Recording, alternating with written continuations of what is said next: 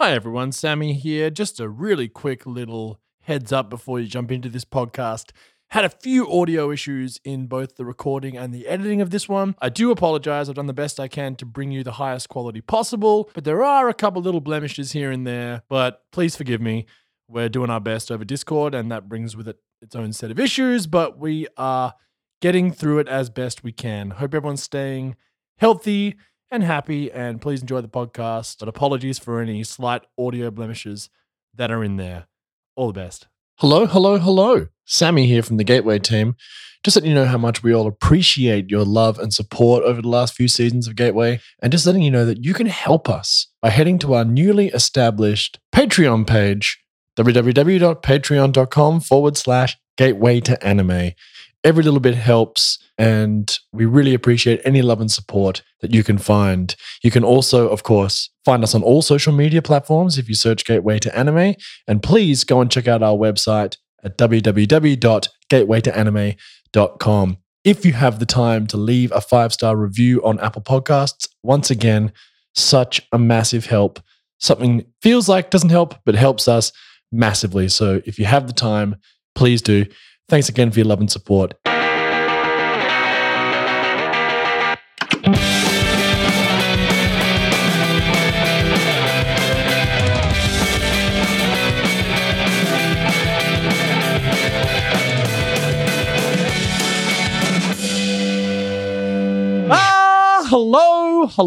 Hello, and welcome back to Gateway to Anime. How are we all? What's going on? Charlie, how are you? What's up? How's lockdown treating you?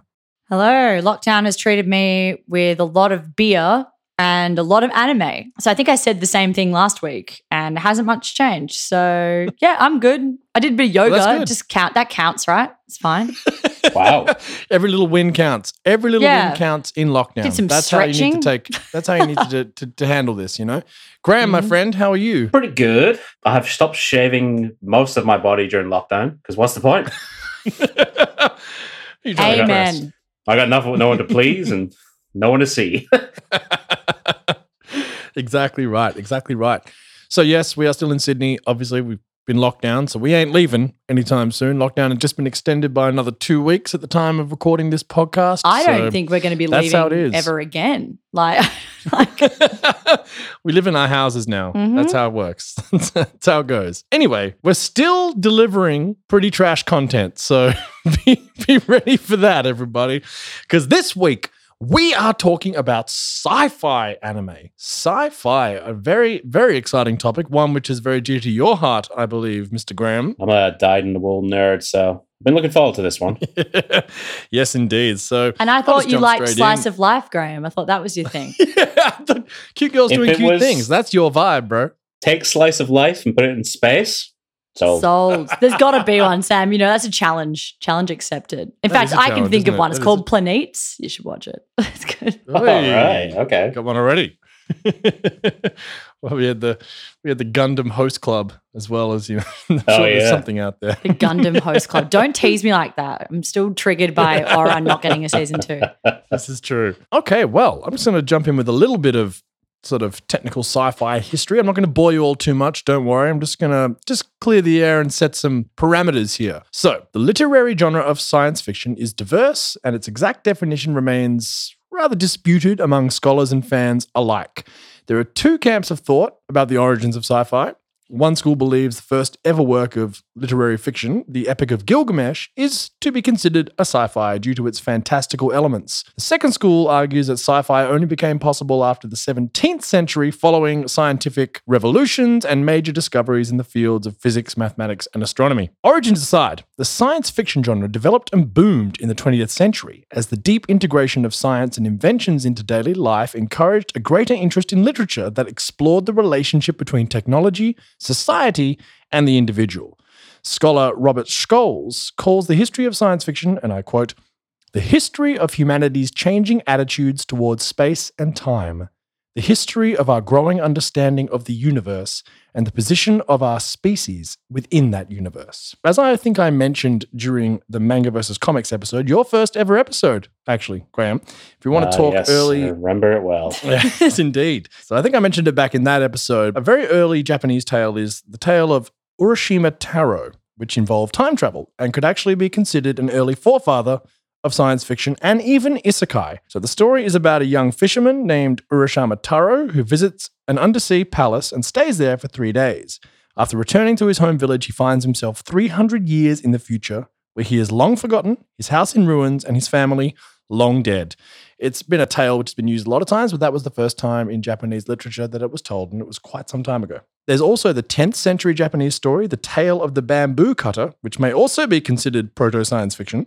So the protagonist of the story, Kaguya Hime, is a princess from the moon who is sent to Earth for safety during a celestial war and is duly found by a bamboo cutter in Japan and taken in and lives with him. She is later taken back to the moon by her real extraterrestrial family, and a manuscript illustration actually depicts a round flying machine similar to a flying saucer. Sam, I like how you're like, it could be considered a sci-fi, and then just delivered the most sci-fi, like, she's from the moon. And like, Yeah. I was like, yeah, I Isn't reckon that it is. the Hey, plot to Boruto? it is actually the plot in Naruto. Is that based on that? It probably is. I mean, it's a 10th century story of Japanese literature, so I'm sure it probably has been referenced by everybody It at is some though. point, What's her you know? name? Kaguya. Kaguya, yeah. And also, yeah, Kaguya Hime. That's the name of the protagonist of the story. Yep, Yeah. holy shit. Kishimoto, Guys. you're a thief, sir. Thief. So Naruto's now a sci-fi, in case you were wondering. Naruto is a sci-fi, and let me tell you, it fucking sucks. So don't watch Boruto, anybody. That happened Anyway, in Naruto. It's true. You take that back. I accepted it then. I'm not now. I'm done with it now. So yes, so into a more modern context, let's talk about the first fully considered sci-fi writers are considered to be Jules Verne, with such novels as Journey to the Center of the Earth in 1864, From the Earth to the Moon, 1865, and of course, 20,000 Leagues Under the Sea in 1869. L. Sprague de Camp calls Jules Verne the world's first full-time science fiction novelist. I'm sure there's much debate, and there is much debate about this, but let's just, for simplicity's sake, say that this is essentially where the first science fiction writers began to be recognized as such. The other one, of course, is H.G. Wells, with such novels as The Time Machine, 1895, The War of the Worlds, 1898. Also came with it one of the first major uses or gratuitous uses of Deus Ex Machina in any novel ever. The other novel which is considered to be the first modern sci-fi is actually Mary Wollstonecraft Shelley's Frankenstein, which came out in 1818. So yeah, pretty early stuff. And so Sci-fi. she's, widely considered to be, Why is that sci-fi? as I said A mad before, scientist. it's not. Yeah, I was going to say reanimates a science. corpse. Yeah. Yeah. In my head, I Yeah, guess it science doesn't fiction had to have like space and future, but I guess it doesn't. It Yeah. says there's science. It doesn't. And it's actually a common misconception with sci-fi. And I think it's something that's come into more modern time is that it needs to be space. And like it often is. But as I said before, it's basically about humanity's connection with technology and science. So it is actually a rather broad, like for example, Psycho Pass is considered a sci-fi, despite them never going near space or space even being mentioned whatsoever.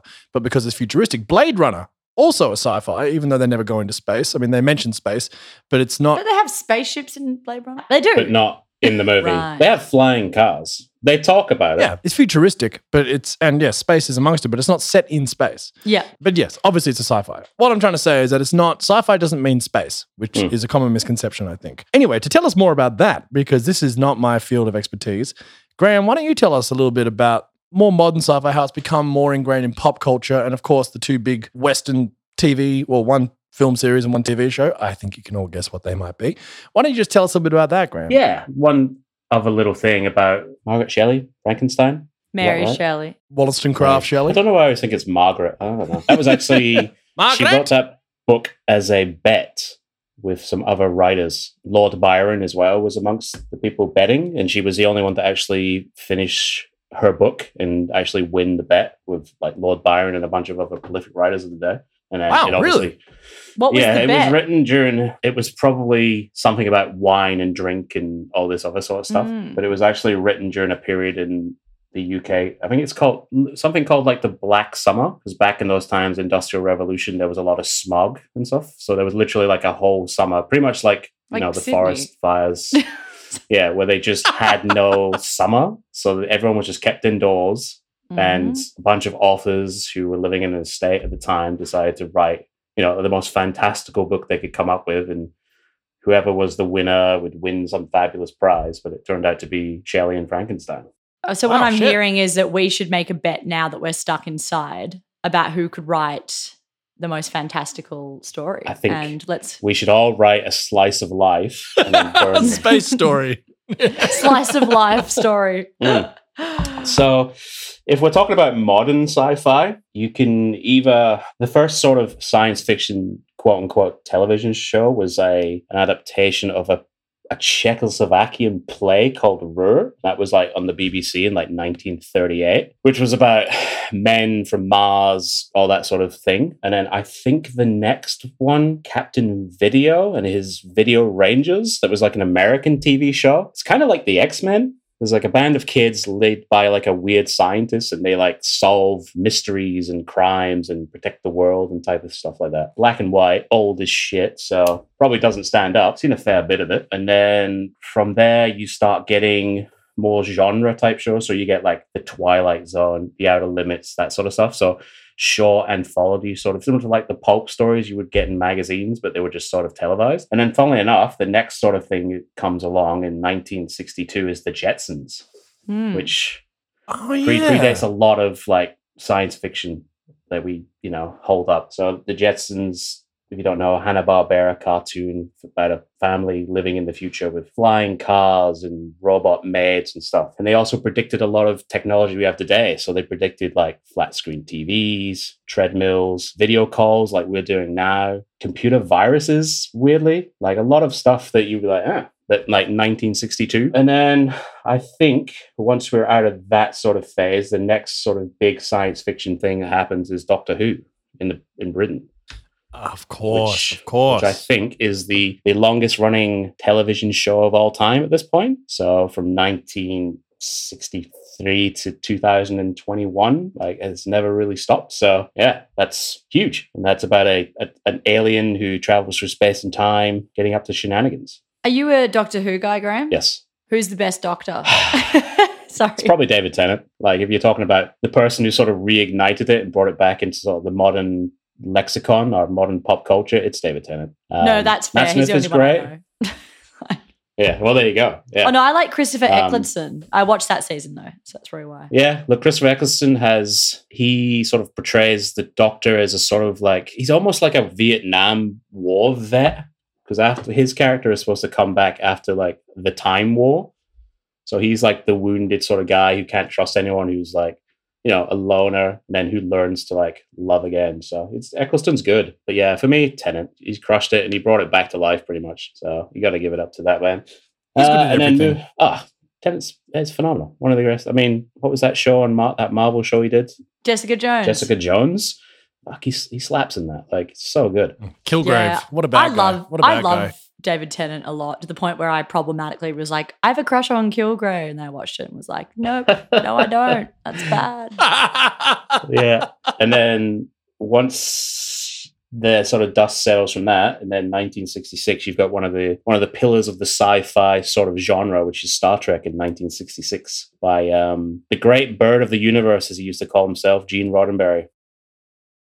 Show about a multiracial, I guess you could say, they're like space cowboys almost in a way, more than anything else. They go through the universe, showing up on random planets and telling people their Bible is a lie, which is most episodes is them just shitting on other people's cultures while telling them not to interfere with cultures. That's a huge sort of milestone in the sort of modern science fiction genre. That spawns 7 different TV shows, 15 movies, animated shows, books, TVs, cartoons, merchandise, the whole sort of thing, really. And then really is like sort of shapes minds as well. Like I think in the 1970s, 80s, 90s, like the amount of people that were working in like NASA, whose inspiration was Star Trek, or, people who wanted to be astronomers and just go into the fields of science, that was a huge sort of inspiration for like a generation almost. And then the next sort of one is what I like to call, it's like rock and roll sci-fi. It's Star Wars. Like it's not your nerd sci-fi. It's cool sci-fi. It's space wizards and laser swords and, Darth Vader at a Queen concert, that type of stuff. So, but again, another huge, like, birthed one of the biggest franchises of all time that's still going today. still beloved, deserves its place in history. I'm still more of a Star Trek guy myself because I'm just a little bit nerdier than the most. But yeah, I mean, everything sort of explodes from there, really. You've got Stargate and a whole myriad of movies, TV shows. But I think if you're looking at the most influential, it's probably Star Trek and Star Wars.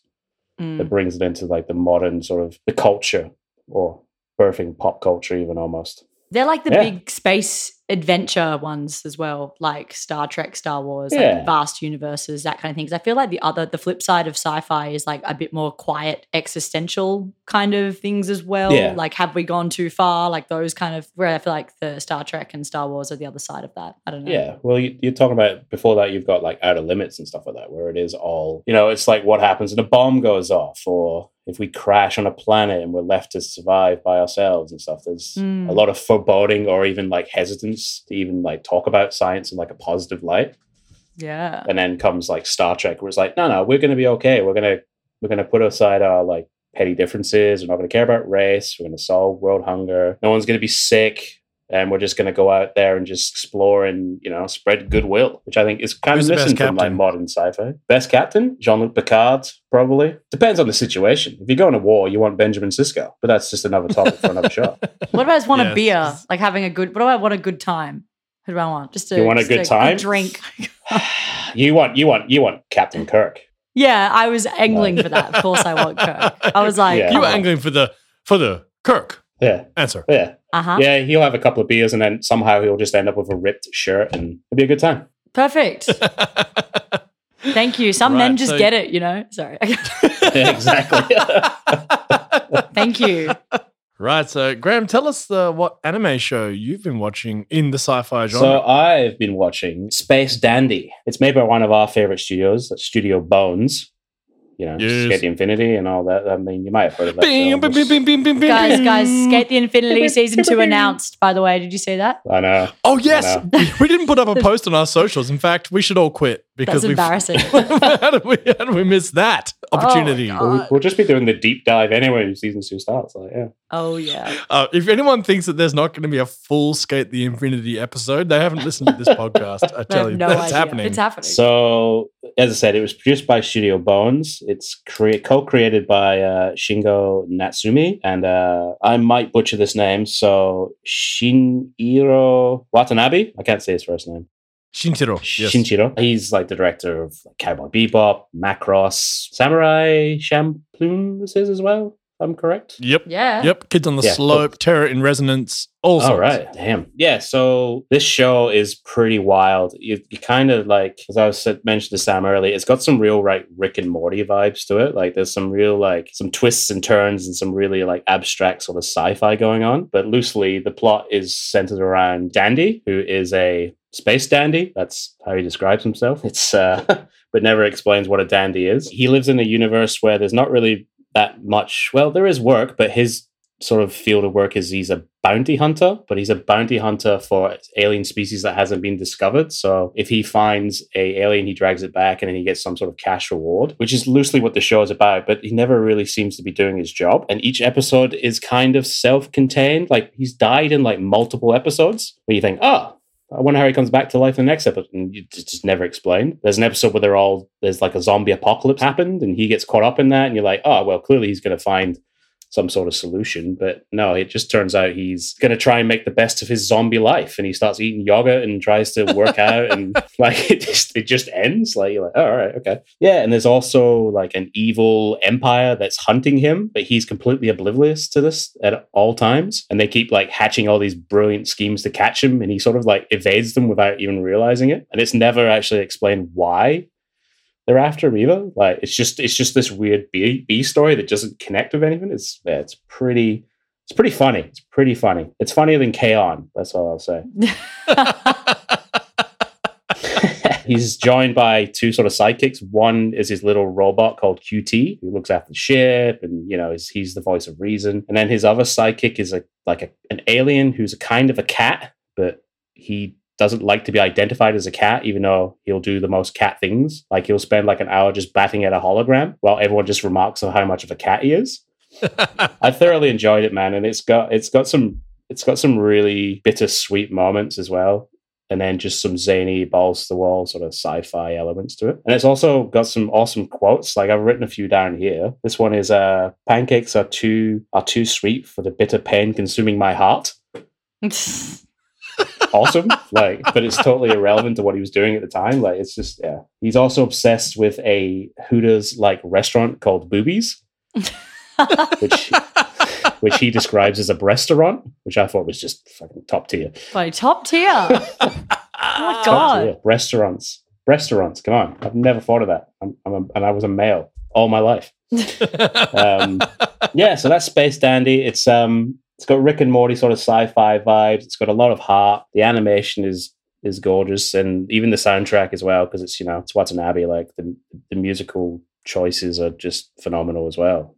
What's the style of music in it, out of interest? Is it? There's a lot of there's a lot of like jazz, sort of freestyle sort of jazz stuff, but then there's a lot of bit of like rockabilly type style stuff in there as well. And it all sort of blends together with that sort of space opera, Western style sort of world that they're sort of going for. So yeah, I thoroughly enjoyed it. It was a good palate cleanser after like Slice of Life.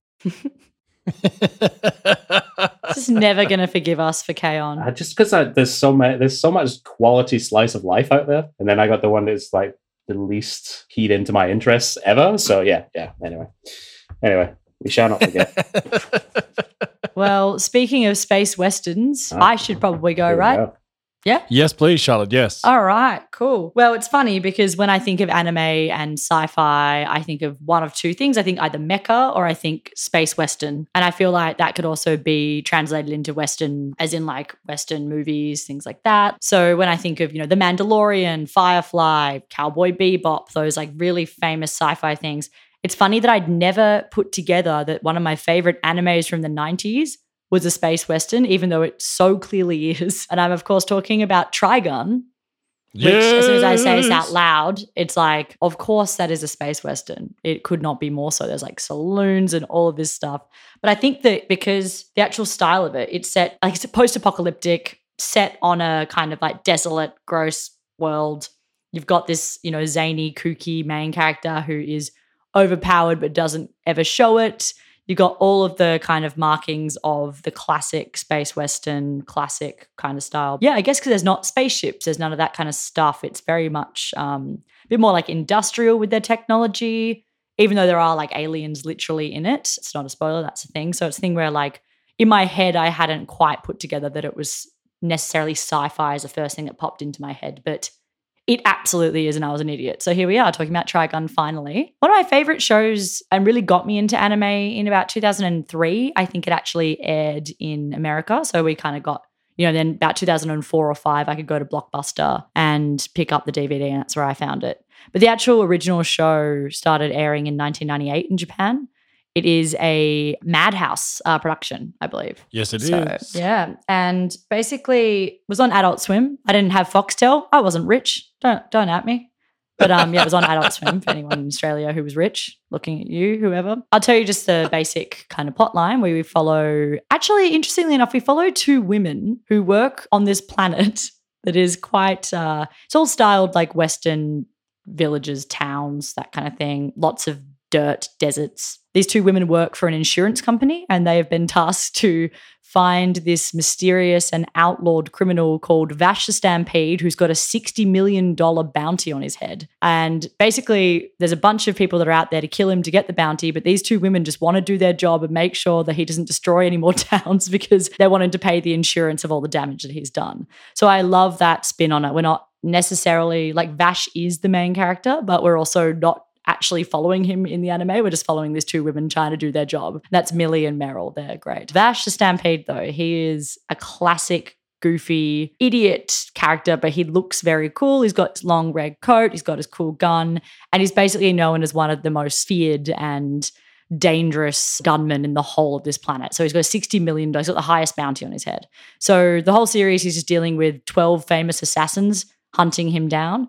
But most of the time it's funny, as Graham was saying with Space Dandy, it's a similar thing where Vash doesn't come across like he's this total badass. It's almost like he's accidentally there, or like he's accidentally dodging every bullet. He's doing all this stuff. He's kind of got that like deliberate idiot kind of cover. He's always just trying to like find a pretty woman or have a drink or just go for a dance, or he's always doing something stupid. But in the meantime, like dodging all these bullets and doing all this cool stuff. And yeah, so you've got that kind of idiotic genius main character that is similar. When I was watching it, actually reminded me of Star-Lord in Guardians of the Galaxy. I was kind of like, yeah, call. It's a really specific stereotype. And I think that Nathan Fillion does it in Firefly as well. So many people. And what's interesting about Vash, though, is that no one ever dies. That's the huge thing. So this is another anime trope. So he's the most deadly, like most catastrophic things have happened around him. There's been like places destroyed, like entire cities wiped out, but nobody has died, including all of the villains that he comes up against. And this is really similar to a show called Rurouni Kenshin, which we've talked about, which has got Batosai, who's like the legendary swordsman who refuses to kill any of his, no matter how bad they get. And Vash is the same as that. That's his thing. So he doesn't kill anyone. And that can be problematic for the series, sometimes a bit annoying for the series, because you're like, come on, just kill everyone. Like, I know you can do it.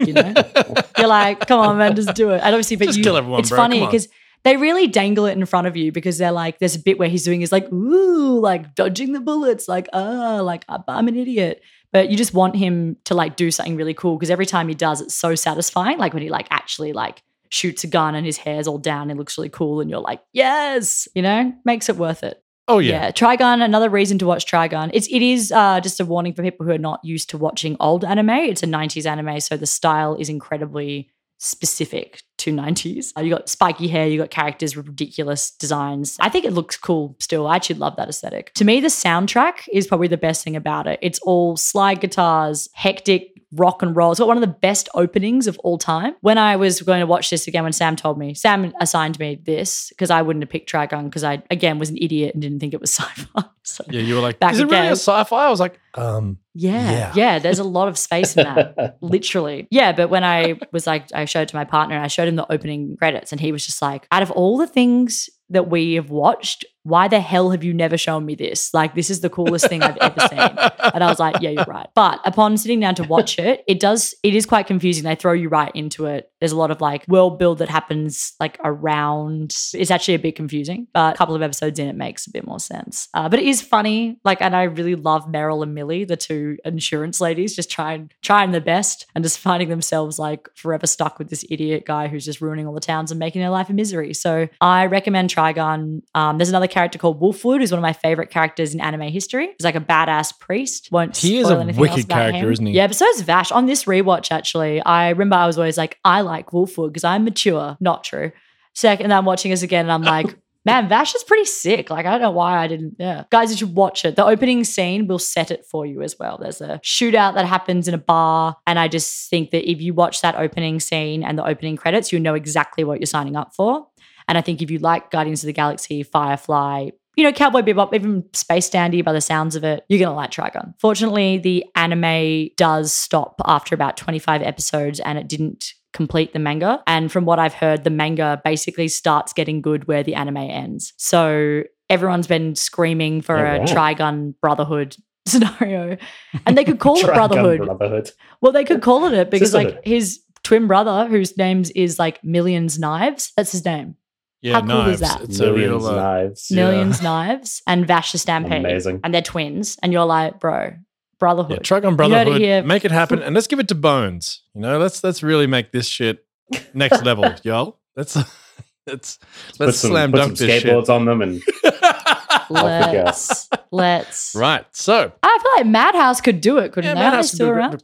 Just someone good, you know. Hey, give it to Ufotable. Why not? Like, let's.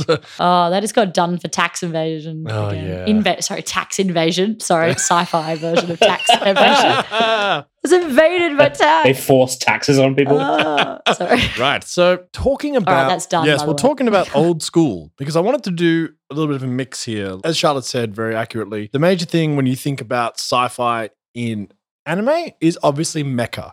But we're going to do a mecha episode next season because that deserves its own thing. And it's such a specific genre, specific to anime, which needs its own episode. But there's a lot of sci-fi out there. And again, as I said, there's a lot of sci-fi out there which isn't even in space, like Psycho Pass, which we've already talked about in our Seinen episode in season 1. But I wanted to talk about a little bit of a mix. So we got Space Dandy, which is relatively recent, about 10 years ago. For modern anime fans, that's old. But Charlotte, of course, in the 90s with Trigun, which is one of our both. You got me into Trigun, actually. I remember I hadn't seen it. And you were like, dude, you got to check it out. And I watched it and I'm like, ooh, this is sick. Yeah, it took me ages to convince you because it wasn't Naruto. That's true. At that point, I was Naruto Sam's stan. face.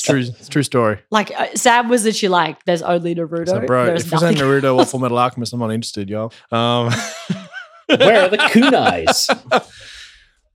Guns? Space? Yes, Kaguya hadn't been introduced in Naruto at that point. But and all this fucking bullshit crap that they're doing in Boruto now. But I'm going to talk about what is very widely regarded. If you want to get real deep into the anime nerd world and you want to talk to the real proper elitists, this is the anime which always comes up. And this anime is from 1988. So we're getting old school here. This is called Legend of the Galactic Heroes. And for a very long time, this was the #1 show on MAL. And for those of you, we've mentioned MAL many times, but just to reiterate, MAL is essentially IMDb of the anime world because you can go and rate anything. It was much more based on ratings than IMDb is. IMDb ratings are there, but no one really cares. MAL, it's a whole thing. It's, yeah, my anime list, just so you know. Yeah, so you go in there and you basically really go and create your own anime list of all the things that you've watched and you rate them accordingly. And everyone has one there. And then, of course, they aggregate all those scores and then you get what is the top 10, top infinity. Gateway to Anime actually has its own My Anime list as well, which we've never talked about. We should go through it because it's mine. You and I I did it when we were working together, and it's quite fun. And we need to, Charlotte, you need to do one. We wanted to do our personal one, but the Gateway to Anime one is currently mine, and it's pretty awesome. So you should check it out. Is it just Naruto 10 out of 10? Like, it's just Naruto. Everything else is a 2. All the Naruto movies? Yeah, like, in order. Oh, That's please. Cheap shop. I think we did about 500, 600 animes. Yeah, I've watched a lot of anime. The list is deep. Yeah, Far out. It's pretty wild. Good. When I actually put it out in front of me, and I'll get on that. Whoa, I have no life. I wasted my life. I'll do that instead of drinking this week. Do it whilst drinking. Why not have both? But yeah. All right. Okay, so Legend of the Galactic Heroes, and this is OG, obviously 1988. It's based on the novel series by Yoshiki Tanaka, and the story is set in humanity's distant future where 2 interstellar states, the Monarchic Galactic Empire and the Democratic Free Planets Alliance, are interlocked in a never-ending war which has lasted over 150 years. The story follows the 2 protagonists and fierce rivals from each interstellar state, Reinhardt von Lohengram of the Galactic Empire and Yang Wenli of the Free Planets Alliance, as they rise through their respective ranks to do epic battle with one another, holding the fate of their people in their hands. Reinhardt, from the Prussian-based Galactic Empire, is an ambitious military genius who is very swiftly rising through the ranks. He is of noble birth, but his family is at the bottom of the noble class, and as such, his father was forced into selling his daughter, Reinhardt's sister, to the Imperial Kaiser as a concubine. Reinhardt realizes from an early age that he needs power, so he joins the military with the aim of freeing his sister and to put an end to the corrupt Golden Balm dynasty, but also to defeat the Free Planets Alliance to unify the galaxy under his rule. To say he's ambitious is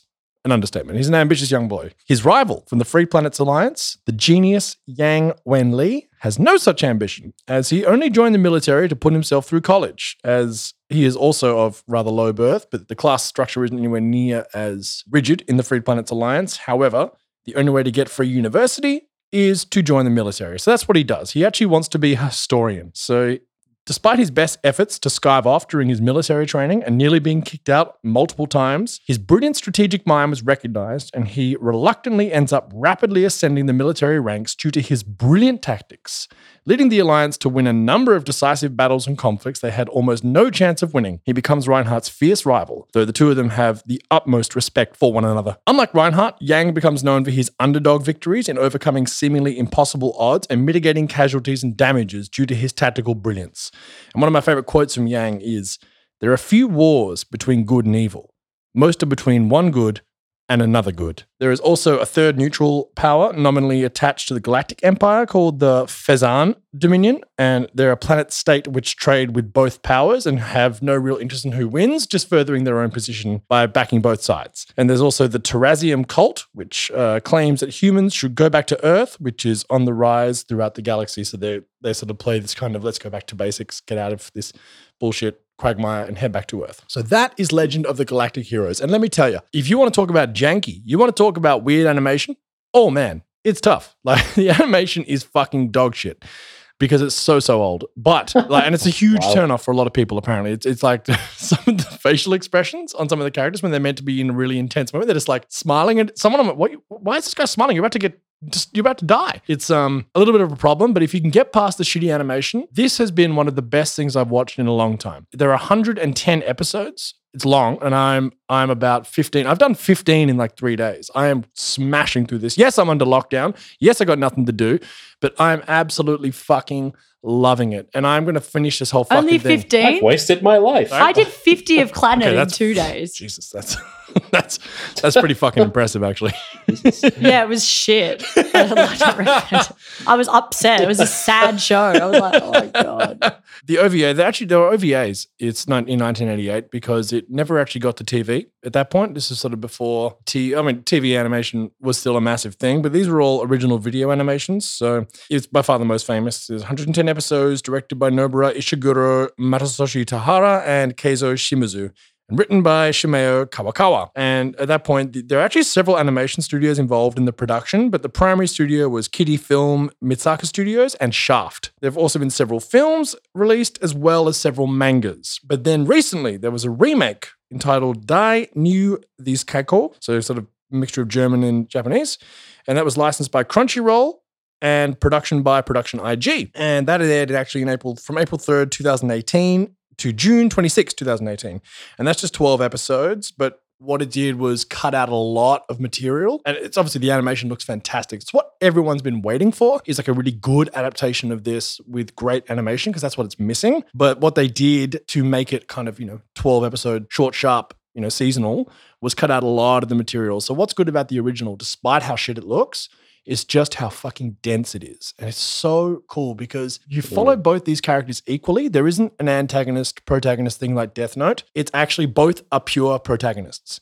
And they're both really cool in their own way. Like Charlotte, you would love Yang because he's sleepy as shit. He doesn't give a fuck. He's like an anti-war guy.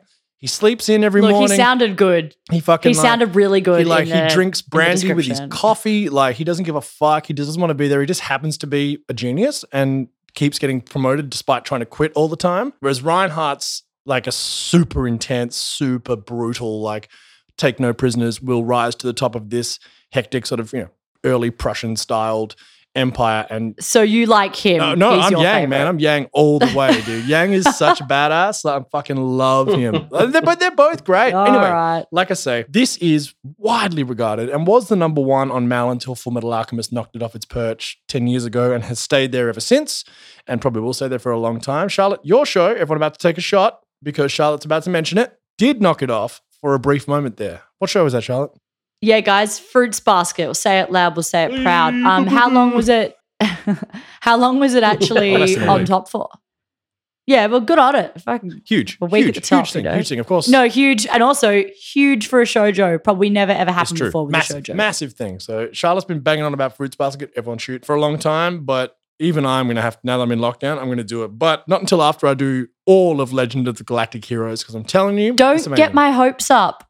I need someone to watch Fruits Basket. I'm going to go crazy. But like, everyone, if I can impart this to you, it is the epitome of a space opera. The term space opera might as well have been invented for this show. Like, it is so epic. It's so big. It's Game of Thrones in space because it's all about the political dealings between both interstellar states. There's a huge cast. The cast is mental. Everyone's playing politics all the time. It's really interesting too because it's like, it raises that interesting question of, that theory of that the very best form of human government is actually a benevolent dictatorship, whereas like a democracy is the best for humanity as a whole, but when democracy fails, it's just as bad as any kind of autocracy. And that's the thing, is that like the Free Planets Alliance presents itself as something which it's actually not. The Galactic Empire also tries to be something that it's not. And you see all these really interesting like philosophical and political even systems going up against each other. And it's just a really wonderful study of humanism. And it's so fucking cool. I cannot stress how good this is. Yes, you got to get past some janky animation, but I am fucking into this and I'm so glad I'm on. And yes, the first episode is pretty shit and looks even worse. They're talking about this really epic space battle, doing all these crazy maneuvers and tactics, and then it's like, pew, pew, pew, pew, pew, pew, pew, pew. And you're like, oh, I guess that was a good move. That was it. So that's the big drawback. But if you're into story and you're into epic political fucking space dramas, man, check this shit out. I'm all in. I know that I say this all the fucking time, so you're probably bored of me saying I like things, but like, Oh my God. I'm fucking into it, y'all. And check it out. Legends of Galactic Heroes, the hype is real. And, you know, it's the thing. The hype is real from 1989. This show is the ultimate, like, if you watch it, then you get some, like, serious clout. It's true. You know, you can be, like, one of those annoying people that, like, my favorite show is Legend of the Galactic Heroes. Like, you're like that kid in high school whose favorite movie was Donnie Darko. Like, it's, like, the same level of, like... Or Mulholland Drive or something. Yeah, totally. Something. Yeah. Yeah. Look. But you know what? Like, I got to watch it because I reckon I was that kid in high school. I'm probably that gal now. So I'll fucking watch it and I will think that I'm better than everyone. Look, yeah. For a brief moment. It does, in the anime community, it does have a real stigma of being like all the wankers like try and beat you over the head with how you're not good enough until you've watched this show.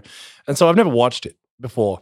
But now that I'm watching it, I'm like, okay, I get it. Look, it's not perfect. There's some narrative jumps and there are some big plot holes and stuff that I've already seen already. But like, considering 1988, it's pretty fucking good, and I'm really excited to get deeper into it. Our favorite anime YouTuber, Gigook, who everyone knows now, he calls Legends of the Galactic Heroes the anime final boss. He's like, final boss anime. Yes. So it's fair. It's not an I'm easy proud of you watch. for watching it, Sam. Yeah, I'm glad. I haven't yet. I'm so super good on stoked. ya. It's not going to be as easy and as fun as Trigun or as kind of irreverent or like bombastic as Space Dandy, which you can just slam through. It's a bit of a, it's an undertaking. What you're telling me is there's no restaurants in Legend of the Galactic Heroes? Not yet. And then, to be honest, I've just found my first criticism. Franchise, baby. Anyway, everybody, well, that is Gateway to Anime's sci-fi episodes. We've got three very different from 3 different decades, in fact. Go us. So, No, I'm 1998 as well, mate. 88. Oh, 1988. Oh. I was listening. Yeah. That is 3 old. different decades. That's We are hitting this old. up. It's an old show. It was before computers were involved in animation and compositing. And let me tell you can tell. But it's still such a great story. Because again, it's based off novels. So it's dense. And it's just really cool. Well, Graham, mate, thank you so much. Always a pleasure. Lovely to get your insight on sci-fi as a big sci-fi guy. Thank you for letting me ramble about Doctor Who and It's about Star Trek time. and various things. Yeah. Actually, Graham, before you Wait till, go, Gateway to Star Trek comes up. is there any, if someone was wanting to get into sci-fi, like not just live action kind of thing, is there anything that's come out like recently that you recommend watching and that you haven't mentioned already? Like that you think would be a good like gateway to sci-fi? That's a good question, actually. But the thing about modern sci-fi, especially stuff that's coming out round about now and pandemic-y stuff, is very bleak. There is a little bleak edge to it. So if you're actually just looking for like shows that just give you a good time, like if you're a newbie, I would say something like Firefly, even though there's controversy with the director and stuff like that. But my partner is not a sci-fi watcher at all. What about She The loves Expanse? Firefly and stuff like that. I mean, The Expanse, 100% The Expanse. Yeah, just nailed it. Forget everything It's I a just great said. show. Watch I haven't Expanse. watched it. My favorite, I'm a Battlestar Galactica fangirl, so Oh, so good. I think I probably Yeah. like the The Expanse. Expanse is fucking dope. Yeah, The Expanse it's got that same sort of Legend of the Galactic Heroes sort of like geopolitical sort of thing. It's Earth versus Mars versus the asteroid belts. There's twists and turns and alien technologies. Also based off and novels, yeah? Very good show. Yeah. Yeah, it's based off a book series called The Leviathan Chronicles, which was actually written by a couple who are now wife and husband. I don't know what they're like. And Were you they upset they got married? Like, it just doesn't. The books kind of suffered. they're But happy. they actually had an ongoing bet with George R. R. Miller. No, what's his name? The guy who Martin. wrote Game of Thrones? George R. R. Martin. Fuck, my brain isn't working. It's been a long day. When they first started writing their books, after the first couple ones, he only had the last book to come out, and they bet that they could finish their series before he wrote and released that book, which they did like literally like a month ago in May, I believe. Their 10th book came out to finish the series. So they read Oh, 10 books in the gosh. space of the time he Jesus. wrote that one book. Yeah, he's got a But hurry yeah, up. watch The Expanse. I think that's more of a case of I will die and someone else can finish the work. Honestly, the one Someone like a trend, Brendan Sanderson. the or one something. trend I'm hearing in this podcast is make a bet with people and you'll have success. Just betting. Just bet. Make bets, people. Make bets. But not on sports That's- bet. That shit's that's it. fucked. Don't do that. Anyway, thank you so much, everybody. Yeah, gambling sucks. It shouldn't be involved in sport. Anyway, thank you so much, everybody. Just only literary bets. Okay? Only About literary books. bets. It's the only thing allowed. And about all that we're you writing a encouraging. book. Healthy Healthy betting. literary Healthy bets betting. to better yourselves. Yeah. Anyway, thank you so much, guys. Always a pleasure. Stay safe, stay healthy, and we'll catch you all next time. Later. Bye. Thank you.